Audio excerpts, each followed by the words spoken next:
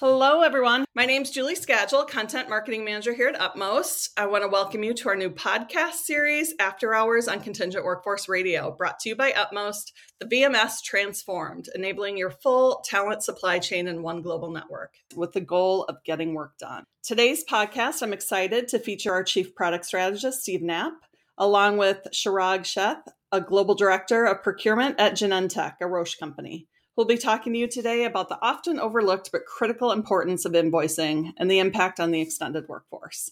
Welcome to you both. So if you can take a minute and just introduce yourselves to the audience with your experience as it relates to invoicing and the broader industry, that would be great. Steve, let's start with you. Thanks, Julie. I've got 20 years of experience in the contingent workforce space, kind of working all around the shop between staffing firms, MSP, VMS, and consulting companies. And on this topic specifically, especially when I worked at MSP and VMS companies, I was often doing global implementations. That was kind of my shtick for a long period of time. And the number one thing that was kind of the long pole in the tent, let's say, was invoicing. And because of that, I actually ran an invoicing department at IQ Navigator for a period of time. And it was something I consulted on a lot when I was at Brightfield Strategies. So I'm happy to go into more detail. I'm excited about this topic. Perfect. Thanks, Steve. Chirag? Thank you for having me. I'm Chirag Sheth. I'm the Global Category Leader for Consulting Services across Roche. My background is I'm an engineer by training, got my master's in computer engineering, and worked in chip design space, and then got my MBA, moved into management consulting, so worked at Deloitte and Accenture for almost 10 years of my career, and a lot of location assessments, risk assessments, transition advisory work. And 7 years ago, I started working for Roche, which is one of the largest pharma companies in the world, like to make sense of their consulting spend and develop a lot of human capital frameworks and models to rethink the way we address and approach the professional service spend within Roche. Perfect. Well, we appreciate you being here today. So I think we can just jump in. Chirag, the first question is for you. From a client perspective, what's the biggest problem you've encountered when it comes to invoicing and the extended workforce? I think before we get into invoices, we also have to look at it upfront, right? From an SOW perspective, we need to make sure that our SOWs are standardized, that we have the information which is accurate upfront. So we know what we have signed up for from a contractual perspective. I think the SOW standardization is one aspect of it. The other thing is there's minimal transparency or visibility of spend across SOWs and invoices in general. As organizations, we don't really know a lot of times who's working on what, how are we getting billed, how do we ensure that the rates are in line with the MSA, how are the invoices which are being produced tying back to the SOW, which are tying back to the MSAs which we have in place, and how do we ensure that we get the deliverables and outcomes which we're looking for that. So for me, invoice is a key piece of it, but it's also interconnected and it's end-to-end from that perspective. And also there's limited governance in place when you look at invoicing, checking, and processing. Who checks what? Like, is it procurement's role? Is it an admin's role as a part of that organization? So that's the other problem. We do a lot of upfront work in negotiating good deals and contracts, but then how do we make sure that at the invoice phase, all the commitments are being followed through? And the last piece is how do we tie invoice spend across our different systems? We have our MSPs and VMS, which have invoices in place, and then we have other procurement systems where we have invoices. So how do we bring a complete total view of the invoice spend as it relates to external workforce to drive insights for the business? That makes sense. So Steve, you and I have been in the industry a long time. We've seen the evolution of the invoice through traditional VMS, MSP. What do you think about the challenges that Chirag's talking about, and why do you think a change is needed? Well, a lot of what, Chirag, you mentioned in terms of capturing things up front and having full visibility on everything across the enterprise has probably always been the goal of the external workforce providers and what we've been trying to accomplish. But we just haven't gotten there to date with the legacy processes. There was no such distinction between MSP and VMS, and we didn't have all these acronyms. We all started in this space. And technology companies were kind of an outgrowth of the service providers, which were very hyper-focused on the staff augmentation space and not as much on statements of work, outsourced services, and kind of all the different types of labor categories. So if we think about the processes that are put in place and the classic legacy VMS systems, they do capture all the rate details up front, and then automatically apply those rates at the time card level, which then automate the creation of the invoice. And that's great, but it doesn't get you to full visibility over all spend. Staff augmentation nowadays accounts for what, 10, 20% at most of the spend of an organization. And so this legacy process that now addresses a very niche, or at least a relatively small portion of the overall spend, which is highly controlled at this point, right? It's not fit for purpose. The process that we built, the systems that we built, the providers that have all been around for 20 plus years are still trying to solve 1999's problem rather than 2022's problem of, I have so many different kinds of labor and I have so many different kinds of vendors that I can't have this highly restrictive process where the VMS is responsible for creating the invoice of record. And there's a lot of reasons for that. I think about my implementation career. The two biggest issues with trying to take that legacy process and system configuration is when you try and go global outside of the US, you have to think about invoice-based accounting principles rather than ledger-based accounting principles, which means you need to create the official human readable invoice of record, plus the tax calculations can get quite complicated. And legally, it's the supplier's accountability. So they don't want to take that away. Or they don't want it to cede that to a technology. Meanwhile, consulting vendors have always pushed back on the idea that a VMS will create the invoice on their behalf. How does the VMS know when the deliverables are done? How does the VMS know how to apply all of the rules that we've come up with in the MSA in terms of partial payments or sliding scales? And the answer isn't, as much as Chirag, you and I are engineers by trade, the answer isn't always over-engineer. The answer is, how do we make it such that all these different categories of spend, all these different countries can come in through the process to give you exactly what you want, which is the visibility from end to end and the tie of the contract to the invoice. So I think fundamentally the problems of 20 years ago, they exist, but they're in much smaller numbers. And so we have to look at the space with a broader lens, which I know you have because you're more in the SOW and consulting side of the house, which was just not a category that was considered when this industry all started. Yeah, Chirag, I'd love your thoughts on that, just either from Genentech or just from your experience in the industry.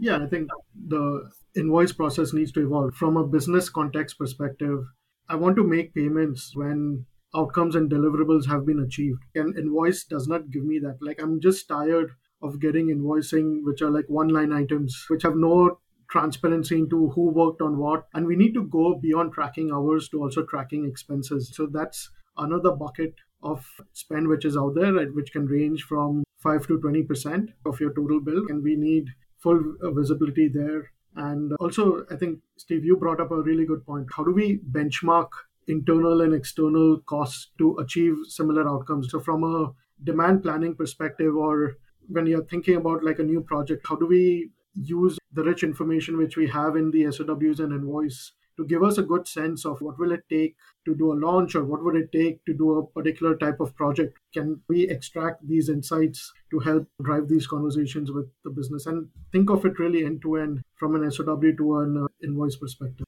I really like that. So one of the things that I learned at a previous company, if you think you have an invoicing problem, you actually have a procurement problem most of the time. You need to be able to fix it upstream so that by the time the invoice comes in, you're actually just paying it. By the time the invoice comes in, the work's been done. And the idea of having like a 7-step approval process on the invoice is just ridiculous and just makes the vendors not want to work with you, charge you more. You want to make sure you're capturing all that information, doing the demand planning, getting the right rates up front, and then enforcing those throughout the process when the deliverables are done, when the time is entered, when the expenses are incurred, so that the invoice is just a fait accompli, right? By the time it comes around. That's what we tried to do in the VMS space with having a requisition that has a rate card, the work order created for that individual person, enforcing those rates, the timesheet, which then enforces those rates. So it's a rated transaction. And then an invoices, which is automatically sweeps up all the approved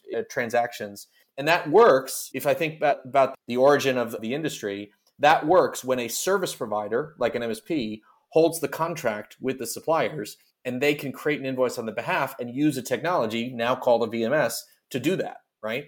But that whole concept of the MSP holding the contract with the suppliers is a very outdated notion. It still exists, but you don't have an MSP holding the contracts with suppliers in consulting.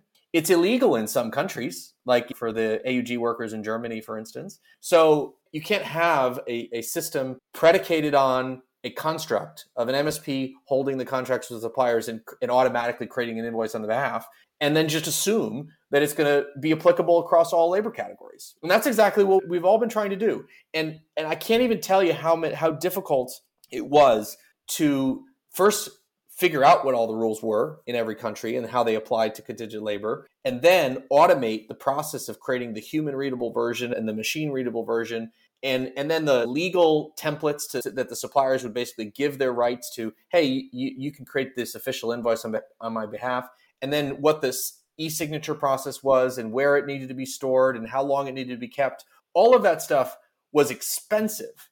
And that expense is not necessary because every single supplier is responsible for creating their own invoices in every other industry. And even in our industry, when a VMS is not doing it on their behalf. For consulting vendors, they all have their own process, their own paper, their own schedule. So it's how do you take what they're able to do and what they're used to with exactly what you mentioned, which is having those, not just controls, but having the visibility and the intelligence. And if we agree that we're going to do this for this amount, that's enforced. I don't want to call it governance and control. Just enforcement. Like, this is what it's supposed to be. Therefore, this is what you're going to charge. And that's kind of the ultimate issue that we're trying to get at, right? Yeah, that's a really good point. So we sort of know what's not working and what's not going to work for the future. So how do you, Steve, sort of see that evolution of the invoice happening, specifically in terms of how Upmost is solving for it and why we've taken the approach we have? So if I could boil it down to one word, it's simplicity. But really, what we are envisioning is, rather than the outdated notion that the VMS must create the invoice on behalf of all the suppliers, because that's what MSPs did back when they held the contracts in 2001. We are envisioning a process whereby suppliers can submit invoices to Upmost, and we pre-reconcile the approved transactions, time cards, expense reports, milestones, and deliverables, such that the supplier is creating the invoice of record. We're reconciling it and then passing on the reconciled information to the customer. So what does that mean? That means that suppliers can continue to use the process they've always used. They don't have to sign up to a new process. They're just sending their invoice to Upmost rather than sending it to an email address with accounts payable, for instance. You're getting the enforcement from a client perspective of whatever was agreed in the contract, whether it's the SOW or the staff augmentation agreement. And as a client AP, you're getting a pre-consolidated, essentially pre-approved, right, invoice that you can just post and pay. Because you have that enforcement of the old P2P methodology of a three-way match, that's being done within Upmost. It sounds simple. Hey, we can just accept invoices from suppliers rather than creating the invoice on the behalf. But when you have an entire architecture, an entire process methodology, and that fundamental notion of this is the way it has to be, none of the legacy VMSs can accept a supplier submitting an invoice and then do the reconciliation. When they can't create the invoice of record, or when they can't win that political battle, for instance, with SOW suppliers, they instead create what they call a pro forma. And the supplier takes that information, does whatever they want, creates an invoice, and then sends it to accounts payable. And what does that end up resulting? Client accounts payable has to take the pro forma information that the VMS calculated, the actual invoice that the supplier created, and then reconcile it within their accounts payable system or some other manual way, right? So there's not a lot of benefit. And when there's not a lot of benefit to accounts payable and there's not a lot of benefit to the supplier, you got to believe that there's not a lot of adoption of these types of systems with that specific category and all around the world.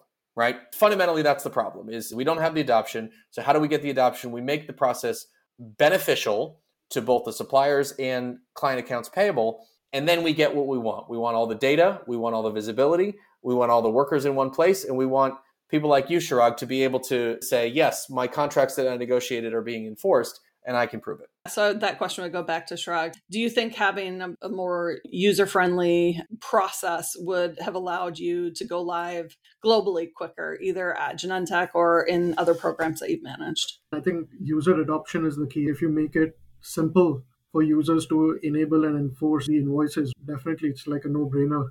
It would help them to implement this faster. I think a couple of things which Steve mentioned around educating and informing employees as they are signing off on the invoices, that's a huge win from my perspective, where you're providing them with the information in a very seamless manner, where you're taking the guesswork out of this whole equation. You're going in with full confidence on what you signed up for, what you're paying, and you're getting the value from that. It would definitely benefit and ensure benchmarking would give you the visibility and ensure that the payments are made when the outcomes are being achieved. I'm going to play devil's advocate for a second. So I think what you're saying is great for large global programs that have a lot of statement of work spend rolling through, but not all programs are like that. So for small programs, US-based, contingent labor heavy, are you in the process of trying to simplify? Are you overly complicating matters by sort of not supporting an automated, consolidated invoice? Well, I'm glad you asked me that, Julie, because we've heard that loud and clear as we've gone through this process. We wanted to solve for the 80% first and then focus on the 20%. And